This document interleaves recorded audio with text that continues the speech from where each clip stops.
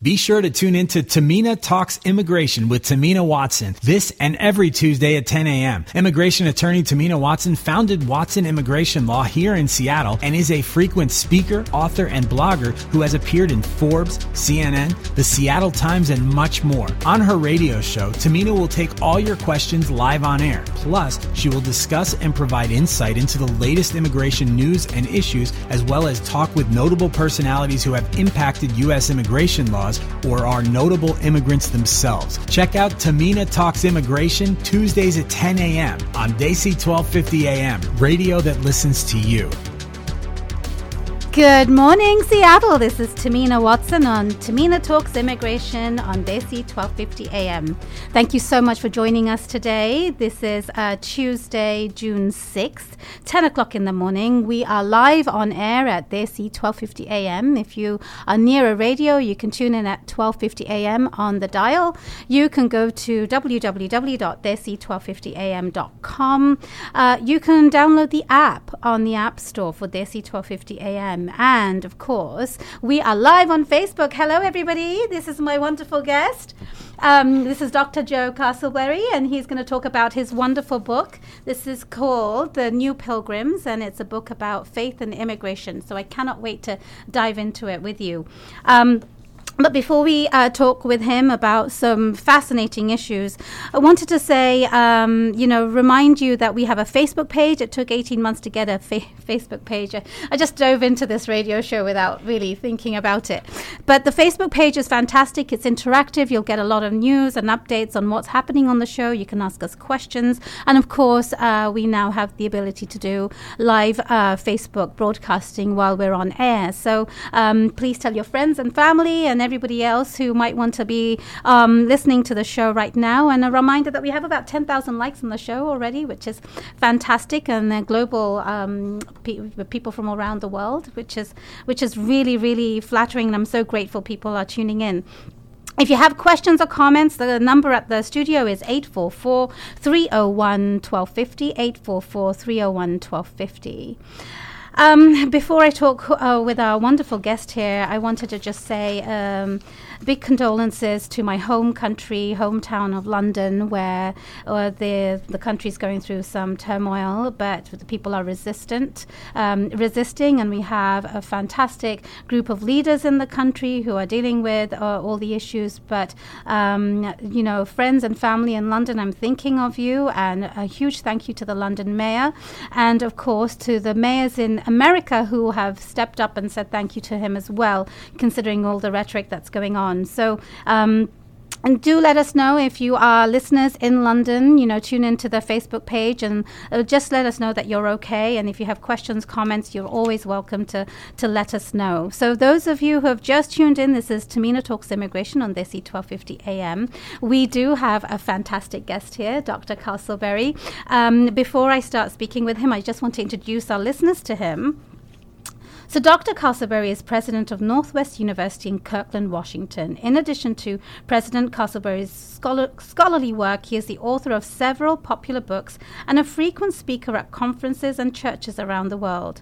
His latest book, The New Pilgrims, How Immigrants Are Renewing America's Faith and Values, addresses one of America's most pressing social and political issues. As an advocate for immigration reform, he has appeared on approximately 100 talk shows and television programs around the United States, including the Michael Medved Show, the Jim Bohannon Show, The Blaze, CBN, TBN, God TV, and the Fox News Channel. President Castleberry is a graduate of Evangel University, Princeton Theological Seminary, and Columbia University, where he completed a Doctor of Education degree in International Educational Development. He began his professional career as a chaplain at Princeton University and for 20 years served as a church planter, college professor, and community development leader in Latin America. He frequently comments in the media on topics such as immigration, politics, religion, higher education, and racial relations, and has been featured in over 150 media interviews on Fox News Channel, on One America News Network, TBN, The Jim Bohannon Show, Michael Medved, Bill Martinez, and much, much more. Married to his wife Kathleen since 1983, Dr. Castleberry's family includes 3 daughters, 2 son-in-laws, and a grandson. He enjoys golf, running marathons, visiting America's national parks with his wife, and watching Northwest University sports. Thank you so much for being here. Oh, it's a pleasure to me. Thank you for having me. Well, I am so grateful that we were able to get on your calendar, because never has your topic been more important. So thank you so much for being here today. I wanted to show the listeners your book one more time. If you are interested in immigration, religion, and the background of all the things about America and the foundation of America, actually, this book is something that you must read. It's called The New Pilgrims: How Immigrants Are Renewing America's Faith and Values. Listening to your background and reading about you, you've traveled a lot and worked in different countries. How did immigration come into the framework? Well, I have had the privilege of visiting a lot of places in the world, 42 countries, and living now in 4 different countries. But I would say more than my experience overseas, it's my experience in America that made me sensitive to immigration issues.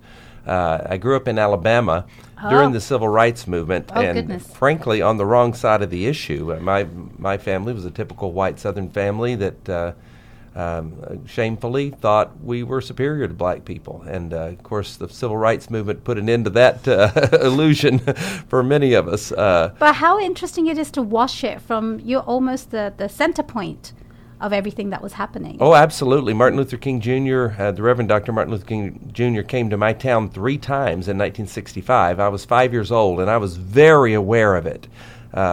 We really saw him as the enemy. He was the end of our way of life. And now I would say he was a prophet of God sent to help us. And thank God for his influence on our country and the opportunity to change. And so having grown up in a town that was 50% African American and 50% white, I was used to being around people who were different than me. Mm-hmm. I then moved to New Jersey after living in Alabama until I was 23. I moved to New Jersey, and it was immigrants everywhere. Right. And I instantly loved them. Just really appreciated the cultural differences around me, and especially friendships with Italian Americans in New Jersey. It was just extremely rich. After I came back from 20 years of working in Latin America, I began spending a lot of time with Latino populations in the United States. This is the only place to get to continue speaking Spanish, right? And became very sensitive and aware of the situation of immigrants in the United States, began to study the issue. What year would you say that was? 2002. Okay. Yeah, and began to study the issue, and then found myself elected president at Northwest University, and so I thought that I thought that would be the end of my immigration research, and but it wasn't. And I wrote the book a couple of years ago, and it's 200 media interviews now since the book came out. Wow! So I'm thinking about immigration all the time. Of course, this book was published in 2015. I feel it's more relevant today than it was even in 2015. It was relevant then, of course, but it's even more important today because you're reminding people of the foundation of America. And I sort of I'm a bit of a nerd, so I sort of did some the highlighting of things. And you start the book about basically the foundation of how America was created. And you quote a lot of people, so I've learned a lot from your book. And you talk about, G.K. Chesterton, and you start the book saying, America took a religious approach to democracy and justice, and is the only nation in the world that's founded on a creed. Yes, Thomas Jefferson wrote the Declaration of Independence, and in that he quoted the Scottish rationalist philosopher John Locke, saying that all people are created equal and are endowed by their Creator with certain inalienable rights, among them life, liberty, and the pursuit of happiness. That is not only a statement about the rights of citizens, but it's a religious statement. It's a statement about who God is and how God has created us, and so that is the beginning of the American creed. It's sort of the cornerstone of what Americans believe, and until recently, every American has believed exactly that. Some 12% of Americans right now are atheists, and they don't believe that God created us, and or that we have endowed rights that way. They see the rights in Descartes, not Descartes, but excuse me, Rousseau's terms of coming from the social contract, not from creation. But still, overwhelmingly, Americans believe that human rights come to us on the basis of our humanity and on the basis of God's image in us. Mm-hmm.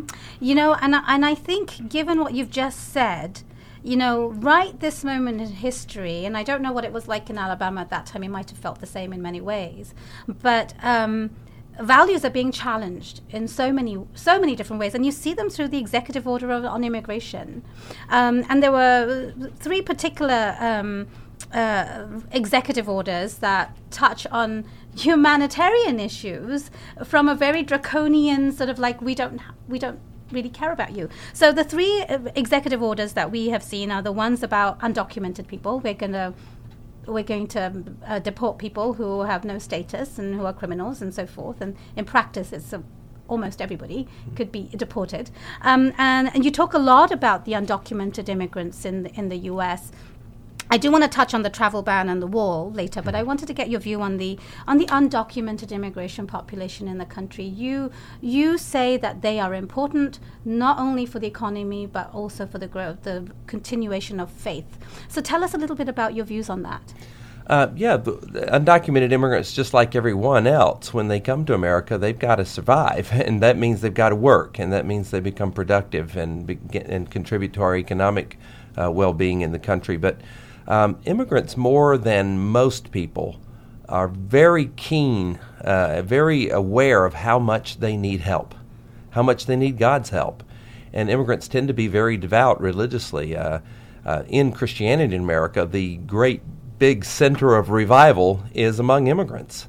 Anyone who had visited an immigrant church in the United States would see a place of intense religious devotion, a place where prayers are offered fervently because people have very obvious needs and they need God's help. And they have tremendous testimonies of how God brought them here, how God sustained them along the way, how God has opened doors for them, provided employment, healed them from sickness, and the stories go on and on and on. And so that sort of direct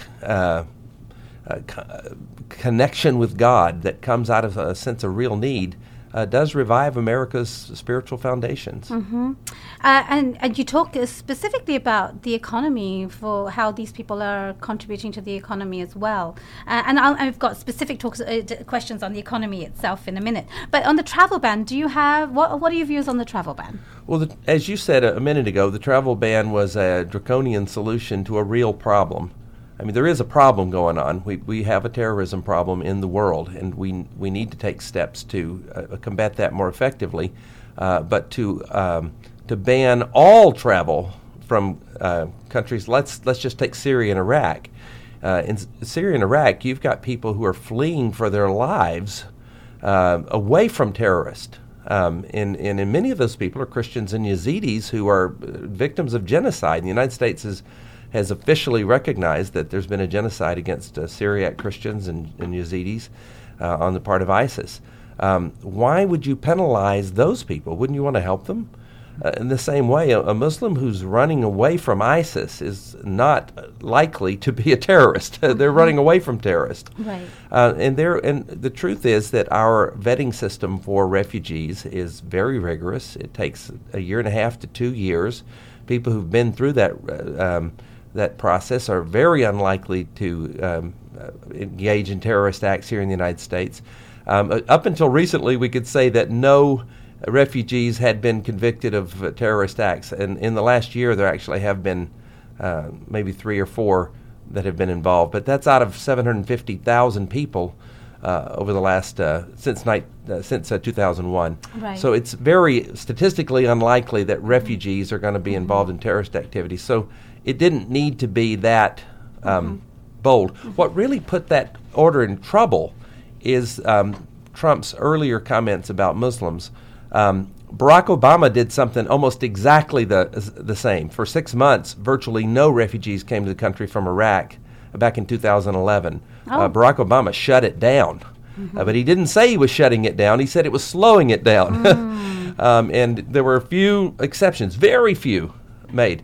So the way Barack Obama did it, he did it without the harsh rhetoric against Muslims, and he did it in a less showy and demonstrative way. And this is a case where President Trump's love for drama undermined his authority as president. Right. Yeah. Well, thank you for sharing that. I mean, we did have somebody talk earlier in an episode about refugees, and the compelling circumstances that refugees are fleeing are essentially humanitarian reasons for having them in. But they have no choice. They're fleeing for their lives. Yeah, yeah. So, the faith community is very concerned about the current climate on immigration, and I know a lot of people who are taking steps preemptively. And of course, in reaction to some of the things that are happening, to help their congregation. The people in the congregation are their friends and families and community members. And the faith community is stepping up. What can you tell us about that? Well, absolutely. There are many Christian agencies that are especially involved in resettling refugees in the United States. So much of that, World Relief is one of the larger players in that. But there's just thousands and thousands of refugees being resettled by the faith community, and Christianity and Islam are both missionary religions. We like to convert people to our faith, and I'll tell you straight out, Christians want to serve Muslims. They want to show love to Muslims, largely because they want them to become Christians, but they also want them to live good human lives, and they want them to have good well-being. And so, it's not just, hey, if you'll convert, we'll help you. It's we'll help you. And by the way, this is what we believe about God. Right. So. What I'm seeing in the U.S. domestically is that the faith community is stepping up to help our communities, and a lot of people are taking shelter in churches, and essentially getting protection from the faith community. Do you have anything to say about that domestically? Well, I think churches walk a really difficult line. The maintenance and preservation of the rule of law in America is crucial to our future. The reason immigrants come to the United States is we have a context here in which the law rules. And if we lose that, immigrants won't keep coming here. Well, of course, yes. And so it's very important that we handle immigration in a way that is legal and that respects the law. And as a lawyer, you wouldn't want to do something illegal, of course, to help an immigrant. But you want to ensure that people have justice. So it's a very, very difficult position.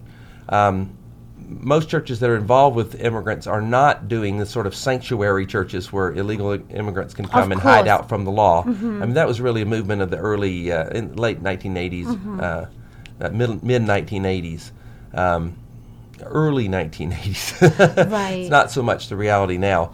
But we are trying to find a way within the law to help people who are here. And of course, it isn't just churches, long-standing American churches. It's immigrant churches who come here, and not just churches, but mosques and temples and others as well, that have that create communities of reception for immigrants where people they speak your language, they know your customs, they serve your food, and they care about you because you're countrymen or you're from a similar place. Right. And those communities provide love, and that's something the government can't do. Right. Only people can love, and religious communities do a phenomenal job of creating places of welcome where immigrants can get their feet on the ground and get started. Yes. Whether they've come here illegally or not. I mean, most religious communities are not. Look, we understand we're not the Border Patrol. It's not our job to call Border Patrol. It's our job to minister to the people who are in front of us. Right. I love that. To minister to the people in front of us. If you just tuned in, this is Tamina Talks Immigration with Dr. Castleberry, who's the author of The New Pilgrims, and he's also the president of Northwest University. In your book, you talk about low-skill jobs as well as high-skill jobs, and a lot of American people are not taking the jobs that need to be done. And so immigrants are really fulfilling these positions so that the economy can keep moving. Tell us a little bit more about, what you talked about in the book. Well, yes. First of all, we should understand that the immigration phenomenon that we're seeing right now is historic in America. It goes all the way back to the beginning. Mm-hmm. When you come here, you've got nothing. If you're going to make it, you've got to work. Mm-hmm. And so you'll take whatever work is available. And you don't mind working hard because you worked hard in your previous country to scramble to make a living. So you're willing to take any job that's available. Americans who have a stake here, who have families around them, who maybe they own homes, they're settled, maybe they have a college degree. They're not going to go and pick cherries in Washington. They're not going to go pick apples. They're not going to go and work with their hands. They've grown accustomed to working with their minds, and they're not going to go do those jobs. And we have an extremely well-educated society, and people just aren't accustomed to working in the fields and working in dangerous jobs. And so immigrants are happy to take those jobs, and we need them for them. Last year here in Washington, we actually had crops rotting on the ground because we didn't have enough immigrant labor to pick them and couldn't attract, even though the wages went up considerably, we couldn't attract native-born Americans to do those jobs. So it's a crucial piece of our economy. Let's be honest. There is also such a thing as immigrants taking jobs that Americans would like to have because they're willing to work for less. That is a reality. Let's face it straight up.